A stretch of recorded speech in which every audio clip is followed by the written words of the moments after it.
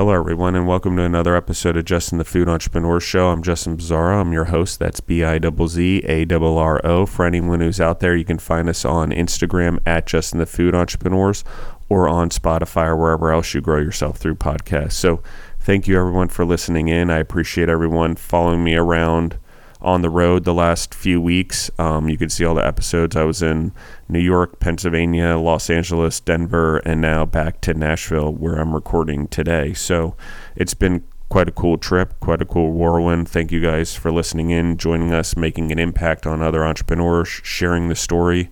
We're having a lot of organic growth. A lot of people are reaching out. Oh, someone told me about this, or my aunt heard about it, and I'm trying to get into the food business. So that's exactly what we're looking for. I'm not looking for a broad-based audience. I'm looking to make impact and influence with the stories of the entrepreneurs that are on here to inspire you guys and to inform the world about their products and ideas that these entrepreneurs are creating out there, because there's more food, beverage, and nutrition entrepreneurs in the world than any other segment. There's a lot of us. We have a lot of power as a group. We create a lot of influence. We give a lot of core values and influence a lot of people and employees and coworkers or teammates, whatever you want to call them, team members. So thank you, everyone, for doing that. I appreciate all of you. We'll get more into that in this episode. But with that being said, I have with us today Mustafa Koita of Koita USA. It's a plant-based milk. How are you doing today? Hey, I'm great. Thanks for having me. Did I get that all correct? You got it right. Awesome. Right. So, Mustafa, tell me about yourself. Tell me about your history. Like, how did you get into this space, into plant-based milk? Like, what's your journey been? And what was your childhood like, I guess, sort of, because it led to this? Sure. So I'll start at the beginning. I actually was born in New Jersey. Was on the East Coast until I was about 5, and then I moved to Chicago and was in the Midwest for most of my life. I went to school in the Midwest, went to college at Northern Illinois University, got a regular business degree. And then right when I got out of school, I noticed that, and I think this is kind of where the fire started. A lot of my friends had gone to better schools, had been getting better jobs. And I think there was a little bit of competitive juices that were being created back in the days when I was growing up in Chicago. And because of that, when I got out of school, I started out in a sales role. So I started working at a company called US Robotics that was founded here. It merged with 3Com and was a product manager, and then got into inside sales and kind of grew up in the tech industry back in the days, in Chicago. But soon after that is when the dot-com bubble happened. And I moved from, US Robotics to 3Com, kind of a large tech company. And I joined 2 startups. One was called rightfreight.com, and another one was called Upstream. One did really, I'd say, decent, and one totally failed miserably. And I tell my friends that, the one that failed miserably is the one that I learned the most from, because I saw what you shouldn't do, when you're starting a company. After that was right around the time when I got engaged, and I felt like the startup life was a little too volatile for me. And I joined at the time a defense company or a security company, and jumped out of tech and went into sales at a security company. And ironically, I was selling facial recognition systems just before 9/11.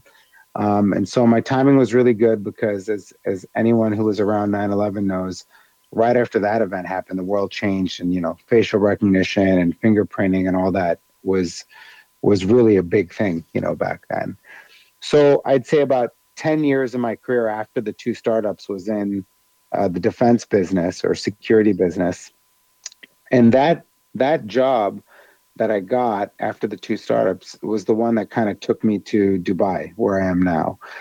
Because what we noticed is when after 9/11, all the technology and the security systems that the US had, everyone in Europe wanted to buy it, everyone in the Middle East wanted to buy it. And I was kind of like the guy who was creating and developing or from Greenfield all the international business. So I went to London with that company, set up kind of their presence there, was selling into Europe, into Interpol. And then after a while, I realized that business was booming in the Middle East, and I convinced my company to move me out to Dubai. That was 17 years ago, and set up shop for them there. So that's totally an opposite sort of like track of food business, but I started out in tech, startup, kind of national security for most of my life. And then I was in Dubai for, like I said, 17 years. Could I pause you for a second? Yeah, go ahead. Let's go back for a second. So why tech after college? What year did you graduate? Just out of curiosity, why tech? Yeah, so I graduated in 7 or 98 out of Northern. And the reason I got into tech is I in college, by the way, I was kind of trying to find myself in college. And so I ended up rushing a lot of the fraternities at Northern, and I got rejected from all of them. And so I decided that I'd start my own fraternity. So I started a fraternity called SAE, which was a big fraternity, but didn't have representation at Northern. And through doing that, that was sort of my first entrepreneurial experience. One of the guys from SAE, one of the advisors in the region who was helping us set up, happened to work at US Robotics. And he saw that I was a hustler and I was had this entrepreneurial spirit. And he's the one who got me an internship over the summer at US Robotics, even though I had no tech background. And that's literally how I got into tech. And then when I was in doing the internship and got a job afterward, I just really liked it. I really liked the tech space. Dude, you're fucking badass. I was president of a fraternity on a college campus, and like that, just start one and deal with it. I can't even imagine. Just maintaining one is a nightmare. Starting one, maintaining one, and building one. Because I just like having a bunch of foolish boys do foolish things all the time. It's just like, oh my God, it prepared me for being an entrepreneur that I am. But oh man, it's a little bit harder because boys, you need there's a little bit firmer of the way things have to be drawn, the rules. But go on, I love this. So you actually formed a fraternity, which led you to a connection, which led you to US Robotics. So I feel like there's, a divine path here in some way. So go on. So that just kind of going back, I was like, I can speak in front of like a million people now, I can really lead a team and all that kind of stuff. Back then, I was a mess, I was full of insecurities. I remember I had to give a presentation in front of, I think it was like the Integral Fraternal Council for them to give us our charter. And I like bombed the entire speech, but it was the first time I put myself out there and spoke in front of like 30 people, that's the first time. So as you, Justin, as you highlighted, that was sort of the beginning of my entrepreneurship journey. And I was rush chair. So I was, a founding father, and I was trying to like convince people to join.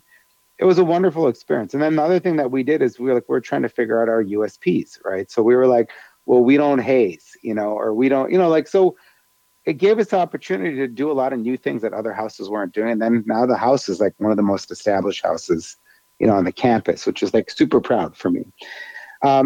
Anyways, I know we're going back into No, I want to talk about this for a second, actually. I want to talk about this, actually, because one of the things that you said I think is important, because when we grew up in the 90s, and I started college in 98, I graduated in 2002, December 2002. So it took longer, but I also was building food service partners and trying to run a business and gain experience in life and play soccer and was president of fraternity because I was an overachiever and a hustler, and wanted to have the best parties, but the safest parties. I was very aware. But the hazing thing, we were in a transition era in the 90s. There was a lot of tradition around hazing and things like that, and then trying to transition into new fraternities where that stuff wasn't acceptable anymore. It didn't lead to any goodness. It's not like you became a stronger network after college because of those things. So I know what this because I went through transitioning out of traditions and into the modern era, let's just put it that way. I don't even know if it's been 20 some years, but I don't want to implicate anyone. But either way, I mean, I enjoyed some of the things. There were some things that today I would still do, personally, even if someone didn't ask me. But there's a lot of things that, like, there's no need to emasculate, demean, or whatever. So, like, and the pledge season, it was like once 12 weeks. And it's like, Jesus, people are trying to go to school and get good grades here and be well-rounded men, at least in the fraternity. And so it's like, having to balance those out as a leader, fight tradition, which I was trying to do, but also modernize, like, in the living era, which all things that live a long time have to adjust to a modern time. And that's just the way that it is. And sorry, it's not what everyone wanted it to be, but the era of cell phones and videos and all that was going to come anyway and take it all down. And why need it? It wasn't important for us to be bonded. And so there was a lot of, like, how do you break those things down in the 90s, I felt like. And it prepared me to be an entrepreneur, a lot of change management. Like, those particular situations, to your point, whether we realize it or not, and when we try to remove our kids from those situations, we're like, no, you want to keep your kid, like, oh, you're having a hard time in school, you're having a hard time, you want to start a fraternity, you should do that. It shouldn't be like, oh, that's a lot of work, honey. Are you sure you want to start a fraternity and get good grades? Nope. You should try all those things. If you fail, at least you're doing it in a safe environment and learning. And I think that was part of it also, is there was a lot of that ability to do that. Not everything was so vocalized. Everyone had the room to fail a little bit, and we had the room to change. Like, we had the room to change a little more than we do now. We don't allow, we're so like, oh, this person's this way and let's get them. But it's like, okay, no, let's leave room for change here. And so I think that that's an important thing that you just said. I didn't want to, it's not what we're necessarily talking about, but what we are talking about is these things in preparing us to be entrepreneurs. And I felt the same way as you did. I had to give speeches, and we burned down our fraternity house my senior year because my best friend, like, smoked in the house and he wasn't supposed to, and his cigarette, of course, lit the sofa on fire, and threw together a burning down the house, like, music festival rapidly to raise money and donate it to the fire department to look like we were going to do something good amongst the mess, so they didn't take away our charter and everything. I had to, it was crazy, but I figured out how to loophole my way around it so it didn't look as bad, and we saved face a little bit and realized our error and apologized to the community to make amends immediately. And so, like, that stuff all teaches you ingenuity and the ability to pivot. So I'm sorry. Let's talk about, let me ask you the next question. I'll let you comment on that also if you want to, but I'm going to ask you the next question just so you have it. What was it that you saw go wrong with that first startup? You mentioned one went okay, but one went so wrong and you learned a lot from it. So we can finish you can comment on what I just said if you want, give commentary, but also I just want to anchor that next transition. Go ahead. I can address both. I think to your point, a lot of my success as an entrepreneur today is deeply rooted in, the first, 10 to 20 years of my life, especially during those periods of, high school, college, insecurities, figuring your shit out, family baggage, all that stuff, starting a fraternity, failing, all that is rooted and, helped or hindered from those early years.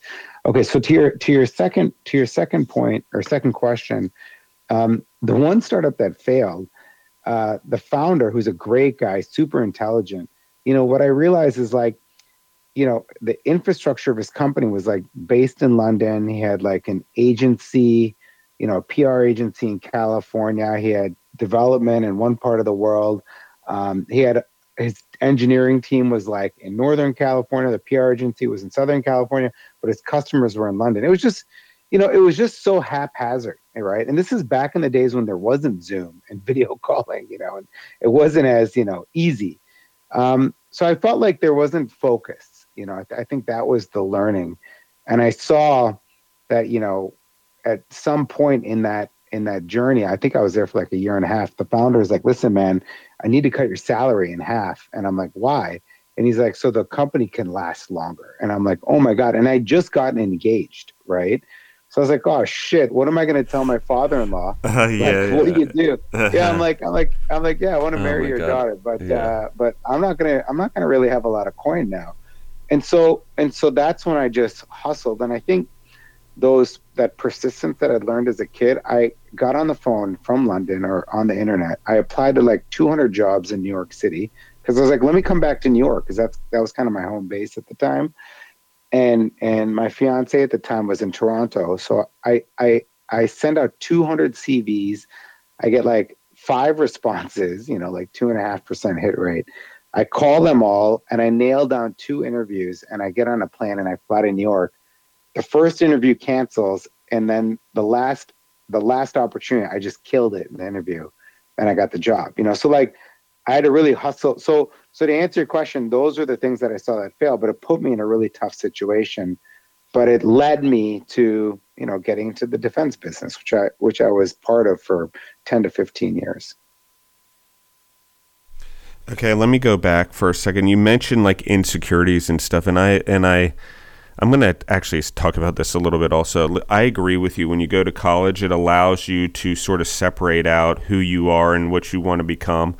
And if you're in family businesses and stuff, like I had my family members involved in the business I was building with them, and that can become hard. So I just want everyone to know, like the ability to what Mustafa was saying, like there are family patterns we have to deal with. We learn a lot if you focus on them in college and who you want to be, it's a good start, but it's this weird lifelong journey that I feel like they come back, and the ones you don't deal with get bigger, even though you don't even know they're there. And so I do want to anchor that even as an entrepreneur, particularly as an entrepreneur, the more freedom we gain through entrepreneurism and success and that freedom, the freedom to build our own legacy, the independence and the liberty to have financial security, things like that. Unfortunately, the greater we grow because of being an entrepreneur, also the more we have to go back and deal with the negative things that are sort of anchors, because they become bigger as we become bigger, for lack of a better term. And I think that's one of those things. Do you want to comment on that at all? Yeah, I mean, I think that if I look at the anchors or the fire that was created in me, I think it had everything to do with insecurities. I had a lot of setbacks when I was growing up as a kid. I'd say during, again, my junior high school years. Like my mother passed away when I was really young.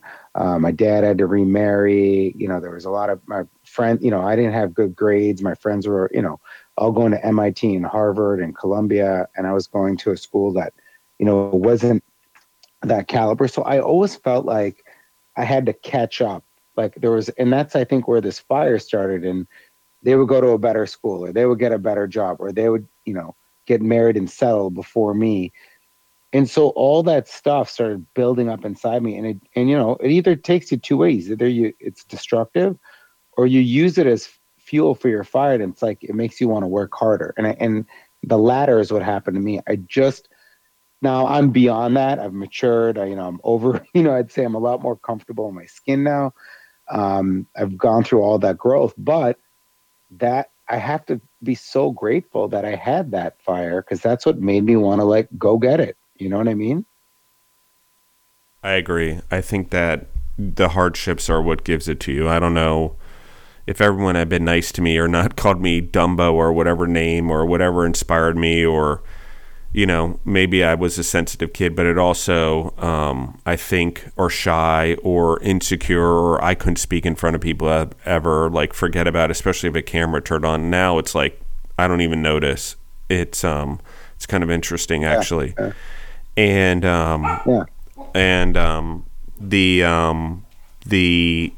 the thing that I think is important is when we grow and we keep at it and we don't I'm just not a good public speaker. I'm just not meant to do that. You never have the opportunity to grow or share a message or build a business or impact a community or use the gifts that are inside, verbally. I think expression, is just such an important part of life. It's one of the E's I think are important of being a leader, is the ability to express yourself, and expression orally. And I think written as well, and written expression is important as well, but orally as well, because it's just an example that we as humans can have impact. and we can have influence, but it's more than just social media and what we write and then a photograph. Like one push comes to shove, those things lead to oral impact. Those things lead to us getting older in life and needing to have real influence and impact on our legacy or the world if we want to leave something behind. And so I think that that's sort of what we're talking about is you have to go fight the insecurities. For me, that I have insecurities, of course, talking, I can't believe I even still do the podcast. I can't even understand why I keep doing episode after episode, honestly. I'm like, some days I'm like, why? What is it that you ask everyone what keeps them going, what keeps you going? You know, so I think that there's a lot of that, but I think a lot of it's insecurities and wanting to be the most best version of myself possible by the time I die and not wanting to waste my life. Absolutely. So let's talk about international business and what you learned. I did my one MBA when I was in my 30s because I wanted that international exposure. It was part of a group of 4 other universities, Agade in Mexico, FGV in Brazil, Rotterdam Business School in the Netherlands, and then Chinese University of Hong Kong at the time, and I went to University of North Carolina, Chapel Hill. But like the international business thing and obviously sourcing food, I was in restaurant equipment, all that stuff on an international basis, moving POS systems around the world, things like that. So talk to me about the international business experience. What was it like living overseas? What experience did you gain? What values do you think you gained from that experience? Yeah, so look, I've been living overseas for almost more than 2 decades, right? And what I've learned is that the business fundamentals are almost identical in every single part of the world. The fundamentals in the US versus the fundamentals in Dubai versus Vietnam, where we sell, or Singapore or Saudi Arabia, for that matter. The core is the same. You know, it's the 4 Ps and all this stuff that you learn in B school or in whatever. I think what's different is there's the way you communicate, the cultural norms, the business culture, I guess, is different in each part of the world. So, for example, like payment terms, right? So, like in the Middle East, if someone doesn't pay you on time, don't be offended. You should have known that when they said net 30, it actually meant net 90. Okay, like it's not someone they're not trying to screw you. That's just how it is, right?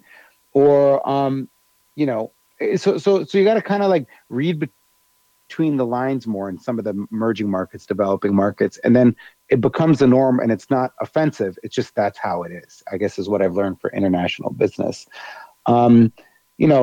I think as Americans, if that's your audience going overseas, you got to be ready for it to be, a tougher negotiation. You just got to, I think speaking to other people who have been in that market have helped me the most.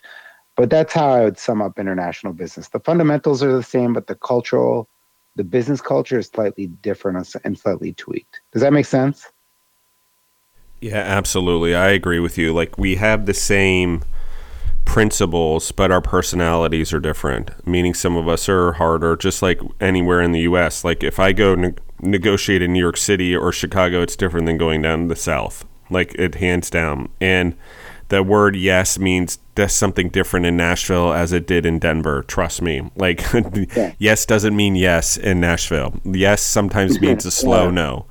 And it's a different language. And I think just you don't. The thing is, if you're going overseas and if you're not doing well at business, it's probably because you don't understand the language. And I don't mean it obviously from the literal sense.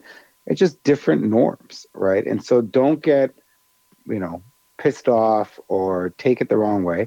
It's just a different business culture. So I've mastered now the business culture in certain geographies, and I've messed it up in certain geographies too, but once you master it, then it's just the same business fundamentals, And I think it's a skill you get through exposure. You're just talking about gaining exposure to different markets, to different cultures, then gaining the experience to negotiate or do business or whatever it is that you're doing in those cultures.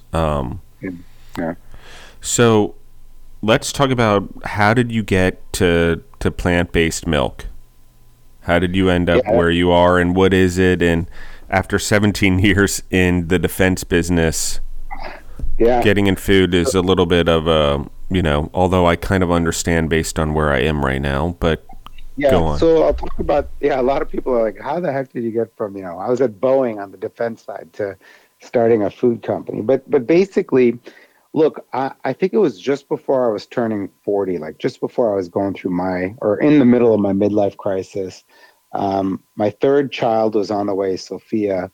And, I was like in the wine and cheese party circuit, doing these quarter billion, $500 million deals, a lot of government to government stuff, going to the Dubai air shows and all these things. And I just didn't feel like I was happy, like I didn't have that energy or enthusiasm that I had when I was a little bit younger. But what I was really passionate about at the time was just healthy living. Like I was big into my yoga. I love going to Barry's boot camp. I learned that eating is where it all starts, right? And so I started exploring a little bit the food business. And what I liked about the food business, as you probably know, is that unlike the defense business, it's not very cyclical. You have like a certain party's president in the White House, and like this country has a prince that likes that person, and you sell billions of dollars for 10 years, or 48 years. I'm sorry. Um, in the food business, I liked it because it wasn't cyclical. It was slow money. Even during a shitty recession, people got to eat. So in so I was like, I want to create something that I can hand over to my kids, and the food business to me is very attractive. The second thing that helped me transition from defense to food is that, I just saw an opportunity, right? So I would go to the U.S. every summer. I'd shop at Sprouts, or one of the grocery stores, and buy all this healthy food. And then when I'd come back with my kids after the summer, it'd be full of like Organic Valley and Horizon chocolate milks and Cliff bars and all this kind of stuff. And they just didn't have the selection of stuff that they had in the US or Europe in Dubai. And so, 7, 8, 9 years ago, I was passionate about healthy eating and I saw an opportunity. And that's when I went to Expo West. I met the big dairy companies and asked them if they give me an agency. They all told me to go F myself. They're like, what do you know? You're a defense guy. You're a one-man show. We have these 10 partners and, they're so big. So I was like, you know what, if you guys, and so again, coming back to the fraternity experience, I got rejected from all the fraternities. I felt like I got rejected from all the big milk companies in the US. So I was like, screw you, I'll start my own. And so I bootstrapped this thing with like all my life savings. I started this Koita, milk company. And I'd say about 9 years ago, it was one employee. We're now 32 employees. We were in one country 9 years ago. We're now in 10 countries, including the United States. We had two products about 9 years ago. We now have 27. And nobody knew us, like 9 years ago. We had like a 200 square foot office. Now we have a decent sized 2,000 square foot office in Dubai, a back office in Philippines and Saudi. And nobody used to know us. And now like Harvard Business School wrote a case study about us. We're in the Wall Street Journal. We're in the BBC. So, I'm really proud. I feel like the same instance that I had in college, I had now, where I like started something and now it's a very well-known brand here in the region.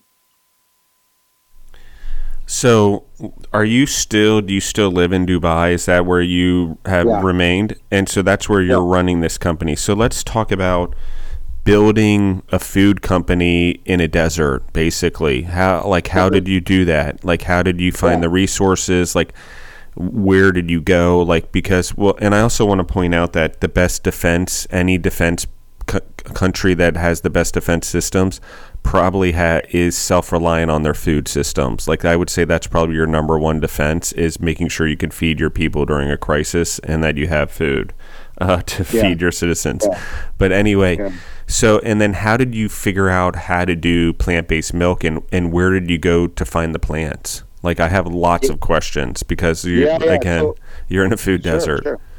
Yeah. So the one thing I will say is that although Dubai's terrain is a desert, It's nothing like a desert when you go there. Honestly, I feel like nowadays, I mean, I've been there for 17 years. The government there actually has done a wonderful, the government is like an entrepreneurial incubator in itself. It's only 50 years old, right? So they're very forward thinking. They love SMEs, right? They really try and attract them. So my first point is that even though it is a desert, it's like Miami meets Las Vegas, and it's growing at like an enormous speed, the city and the country itself. So that's the first point. The second point is there's a lot of resources there. So back in the days when I had to incorporate, there was a few, I had to find a local partner at the time. I had to go to the government and set it up. And that wasn't so bad. It took me about 30 days and about $15,000 to $20,000 to incorporate. Um, you know, Setting up a company there was part one. But I think really the most difficult thing was coming up with our product strategy. Like, what do we launch? And so the way we overcame that again was based on almost the exact same business fundamentals that you would have in the US. So we did when I set up the company, I hired one or two employees, in the first year, and we did a lot of proprietary primary research. So we went out and started asking thousands of mothers. We didn't have any money to buy research. So we went to our friends, we did Facebook polls, email. This is back in the days when Monkey wasn't around. And we just interviewed, I think, 1,700 mothers in Saudi and the UAE, Kuwait, Jordan, the US, and Vietnam, and just started asking them, what are they looking for in a milk solution, and what was the gaps. And we learned so much from that information. And based on the proprietary primary research, that drove our NPD, our roadmap, and what we were going to go out and buy. So to answer your question, setting up wasn't bad.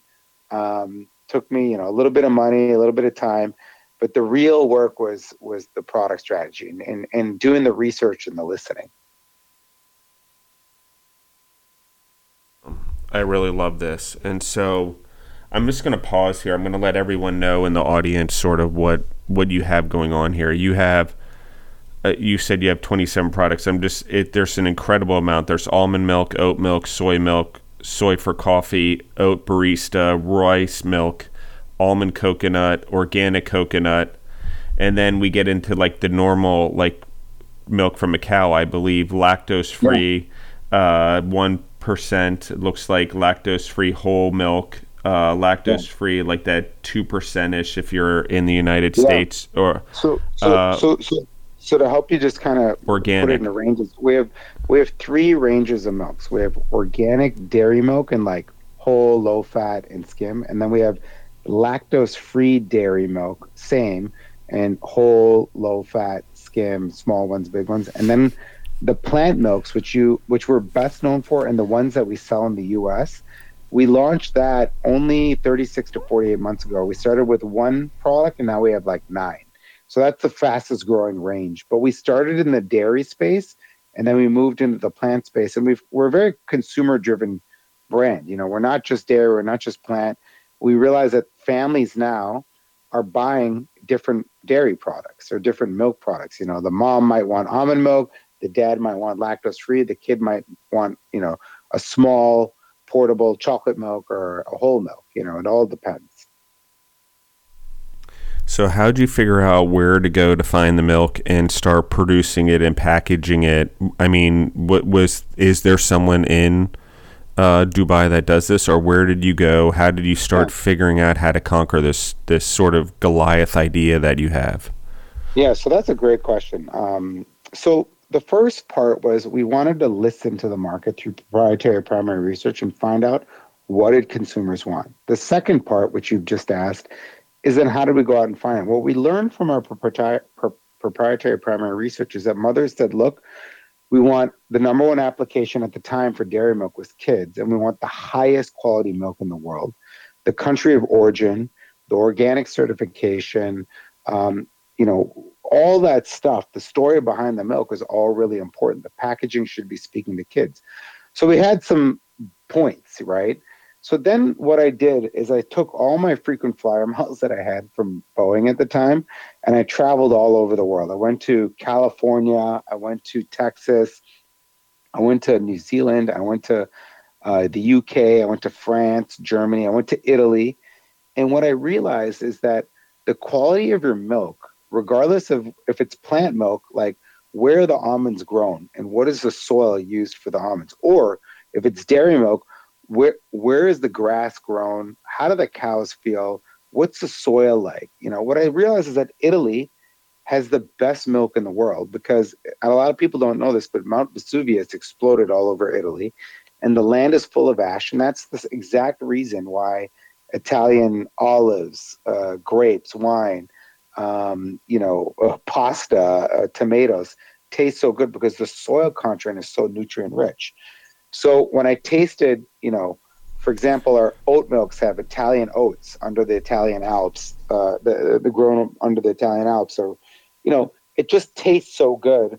So I made a decision based on I don't want to have the cheapest organic milk. I want to have the best organic milk. And so that's why we chose Italy. So we produce everything in the north of Italy. And then from there, it's produced, packed, and then it's shipped to 10 countries around the world. Very cool. Did you ever think you would be like building an international milk company?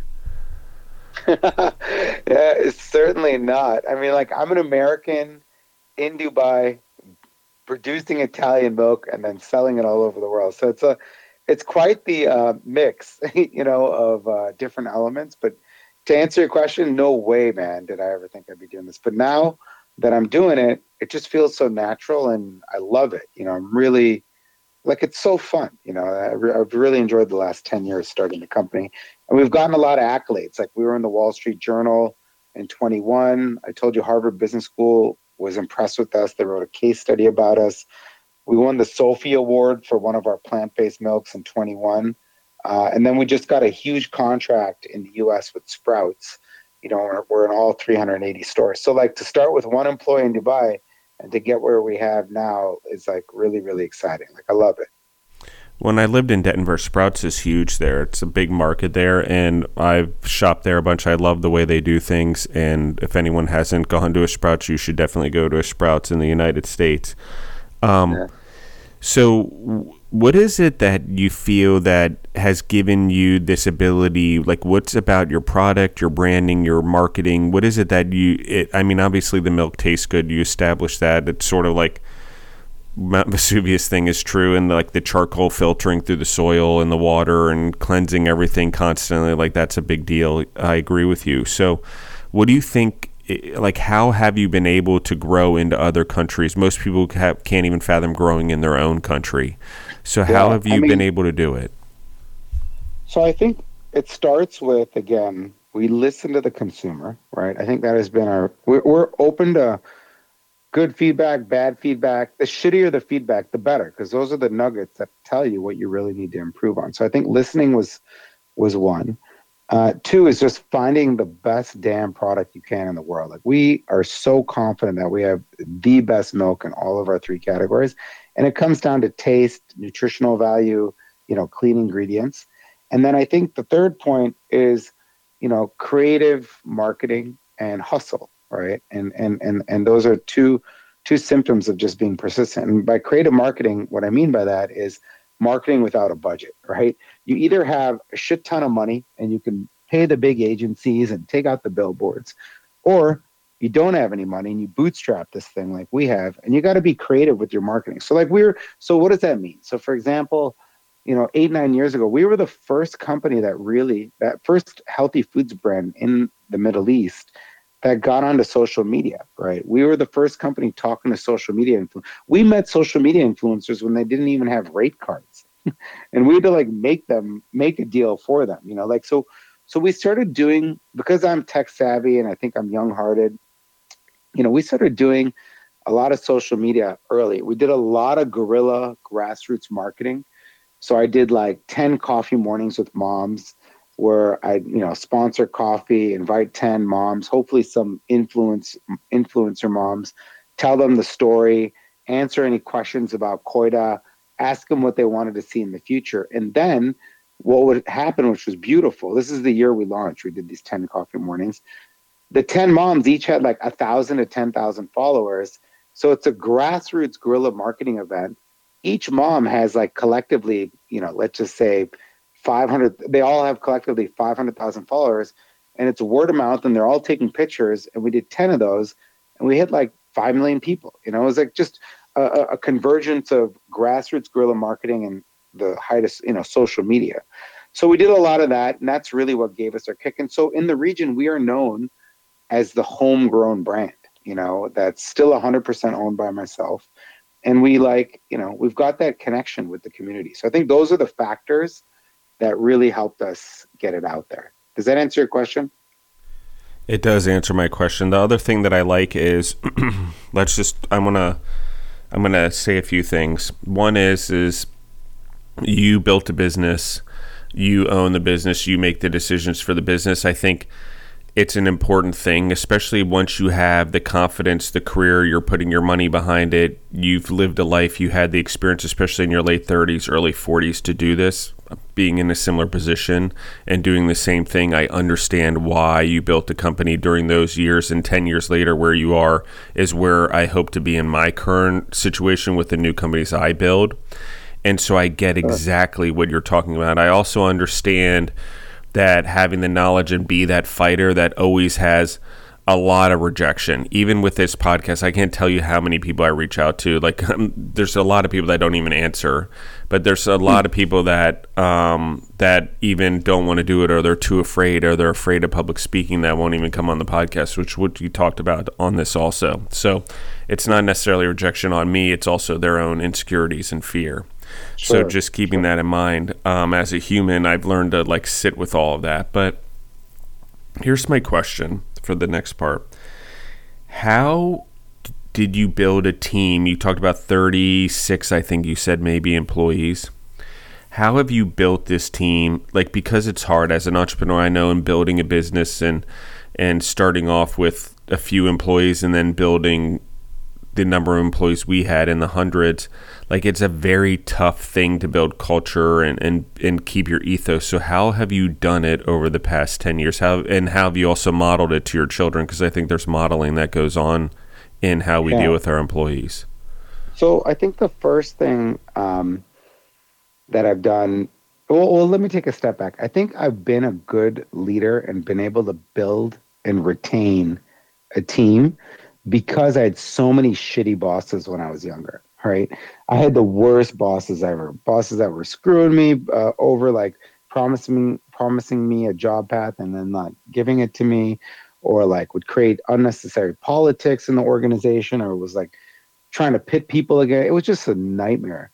And so I think because I got screwed so much when I was younger, that I was like, listen, when I start a company, I'm going to make it nice, and treat people fairly. So I think the first principle that I have, and it's true, is that I feel like I work for my employees, right?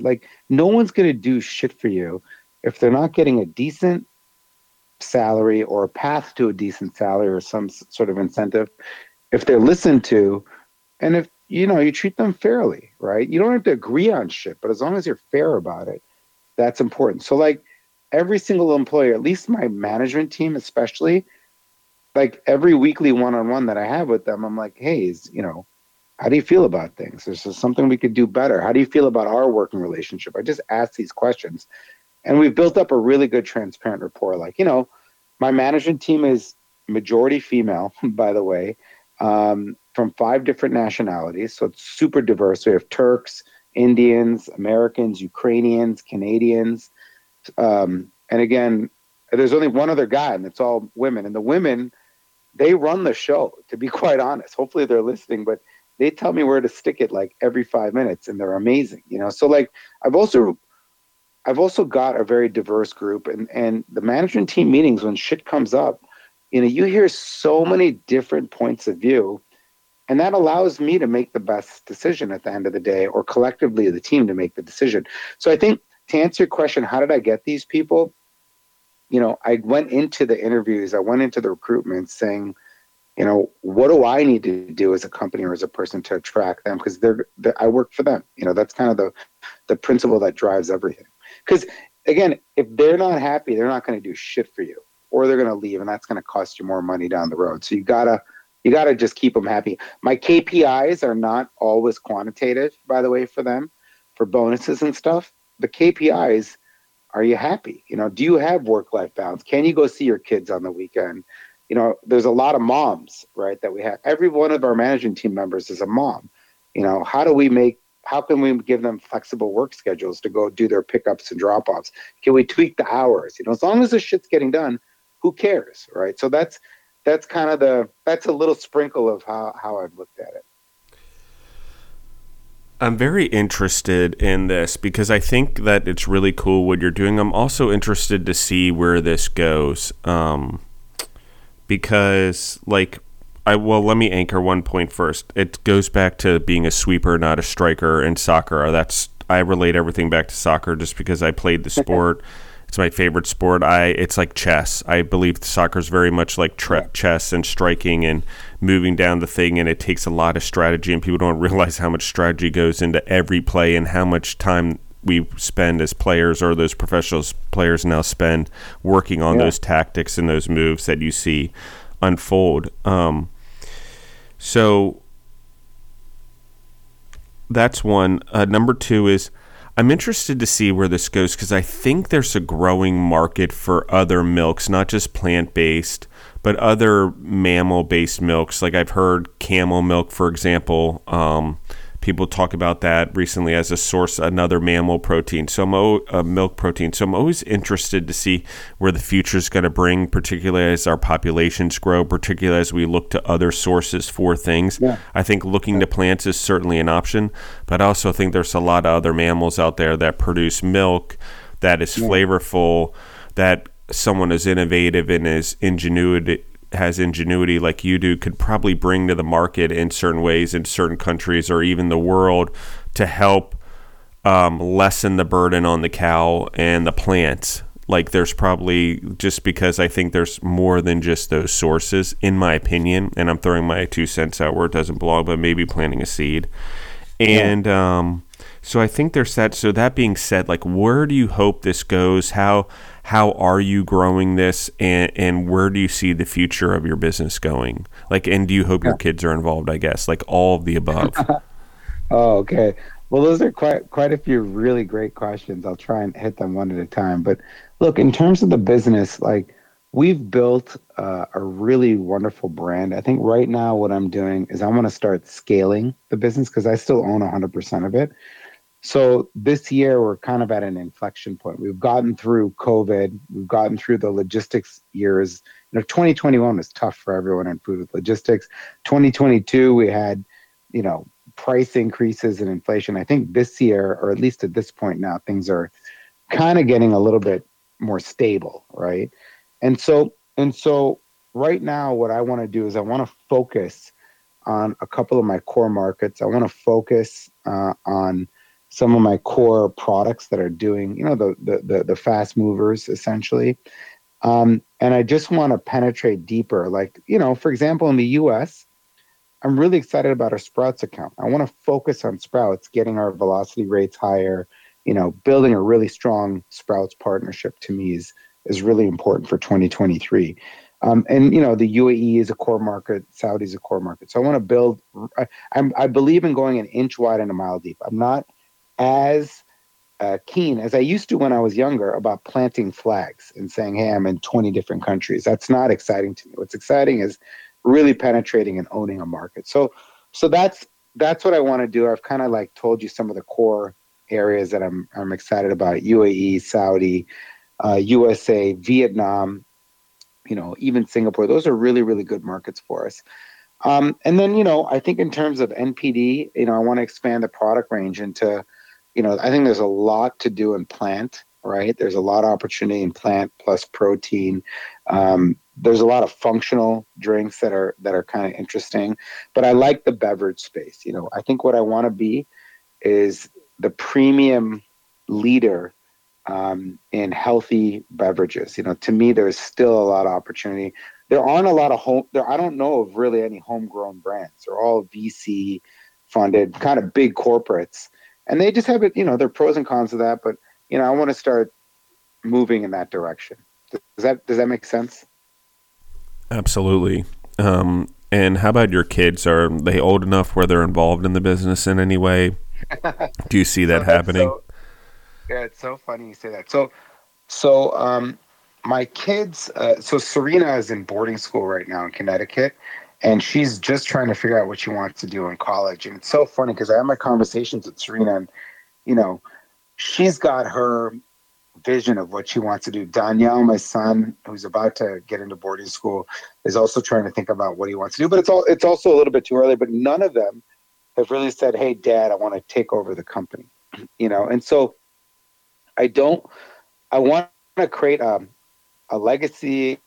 So their name is out there. Obviously, I want to have the financial success where I can have savings so the kids can have a comfortable life. But I think before I kind of had this dream that, Serena and Danielle and Sophia would come in and take over the company. I think now I'm probably a bit more realistic. And I've realized that, the kids have their own paths, and I don't want to put them into something that they're not passionate about. They have to and they'll figure it out. Maybe they'll end up at Koita. Maybe they won't, I just don't know. So to answer your question, I want my kids to be proud of what I've built as a father, but they don't have to now necessarily be in the business or join the business. Yeah, I agree with you on that, and I totally understand what you're saying. Like, make it so it's there and you can train them or mentor them, or there's a team there to help them if they decide to. Yeah. But if not, you would have to do it for someone else anyway. So there's always that. Yeah. So Exactly. especially if you want the business to go on.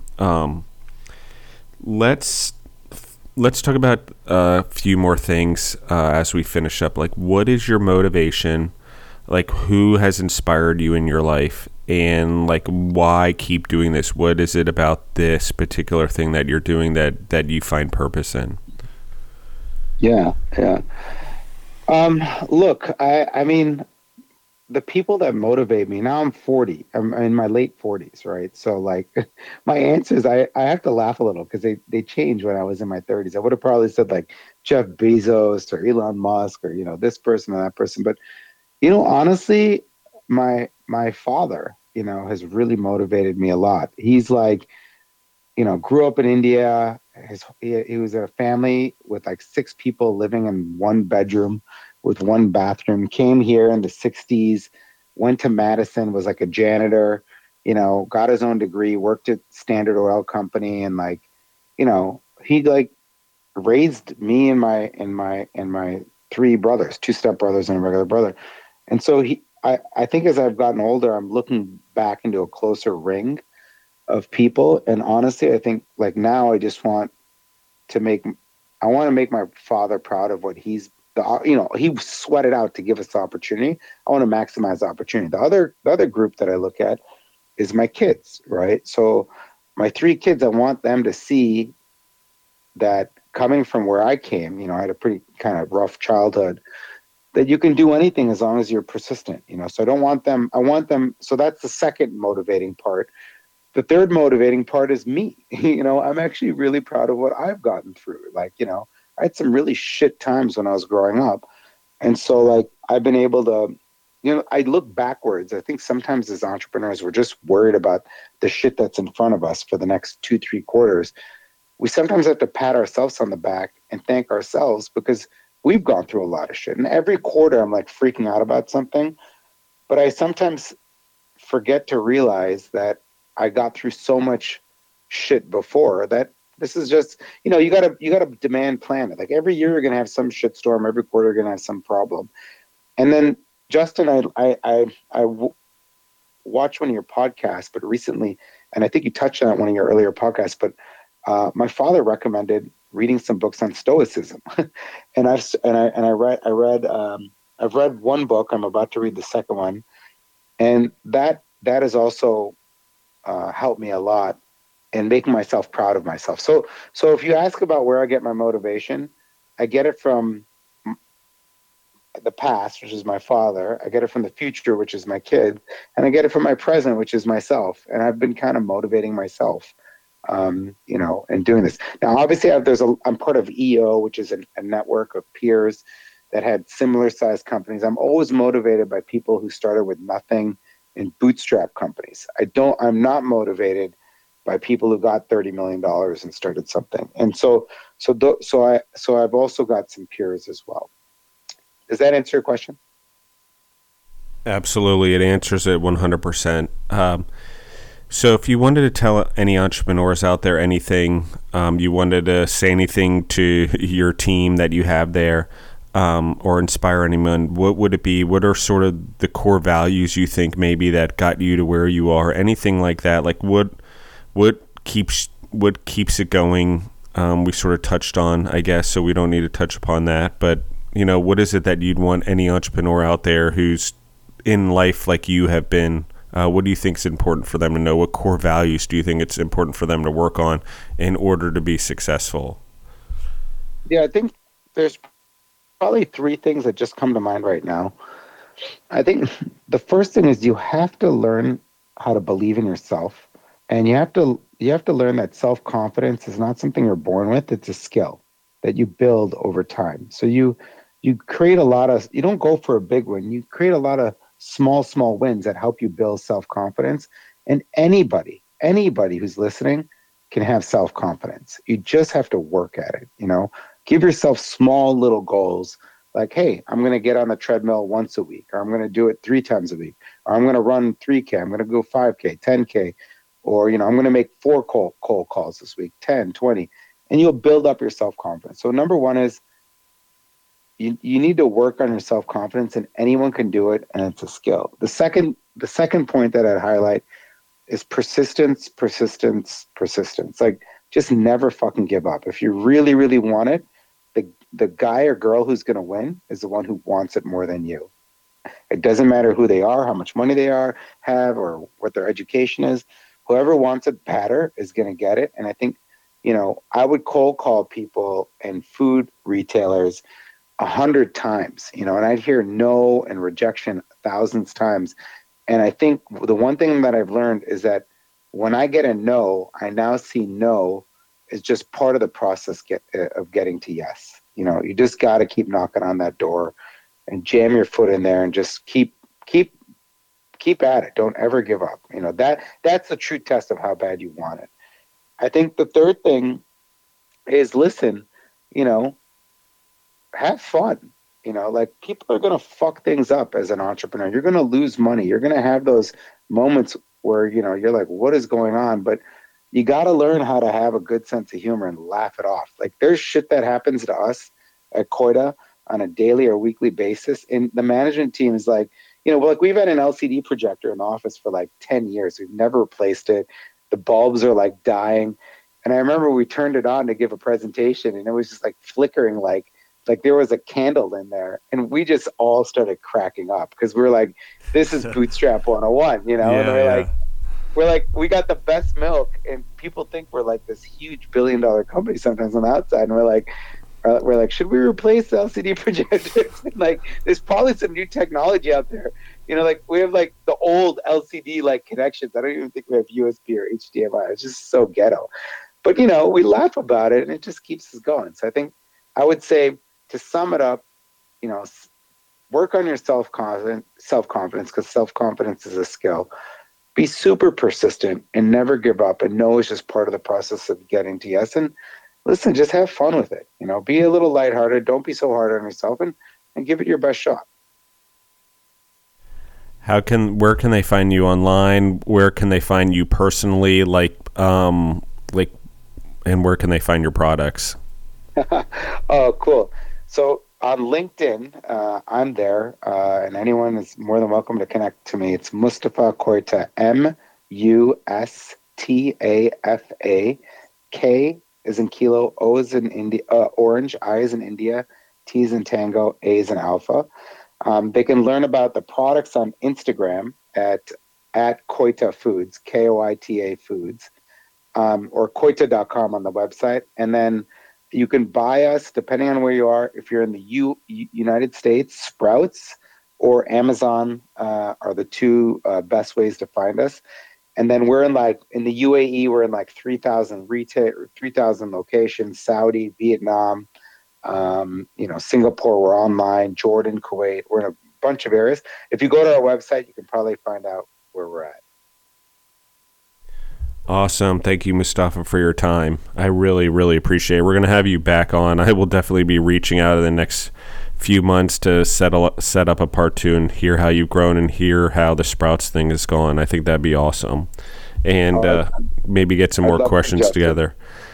Also, for anyone listening in, if you like what you hear and you enjoy this, you want to share it, obviously you could share this episode anywhere in the world, and it's likely that they might be able to get Koita product in their country. So that'd be kind of cool. I like this.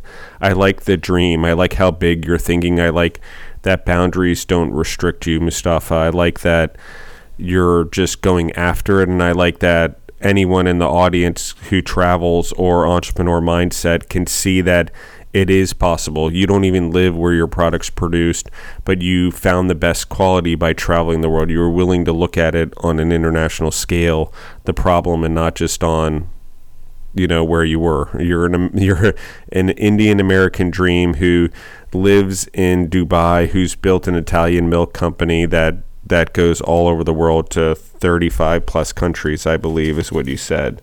And 32, yeah.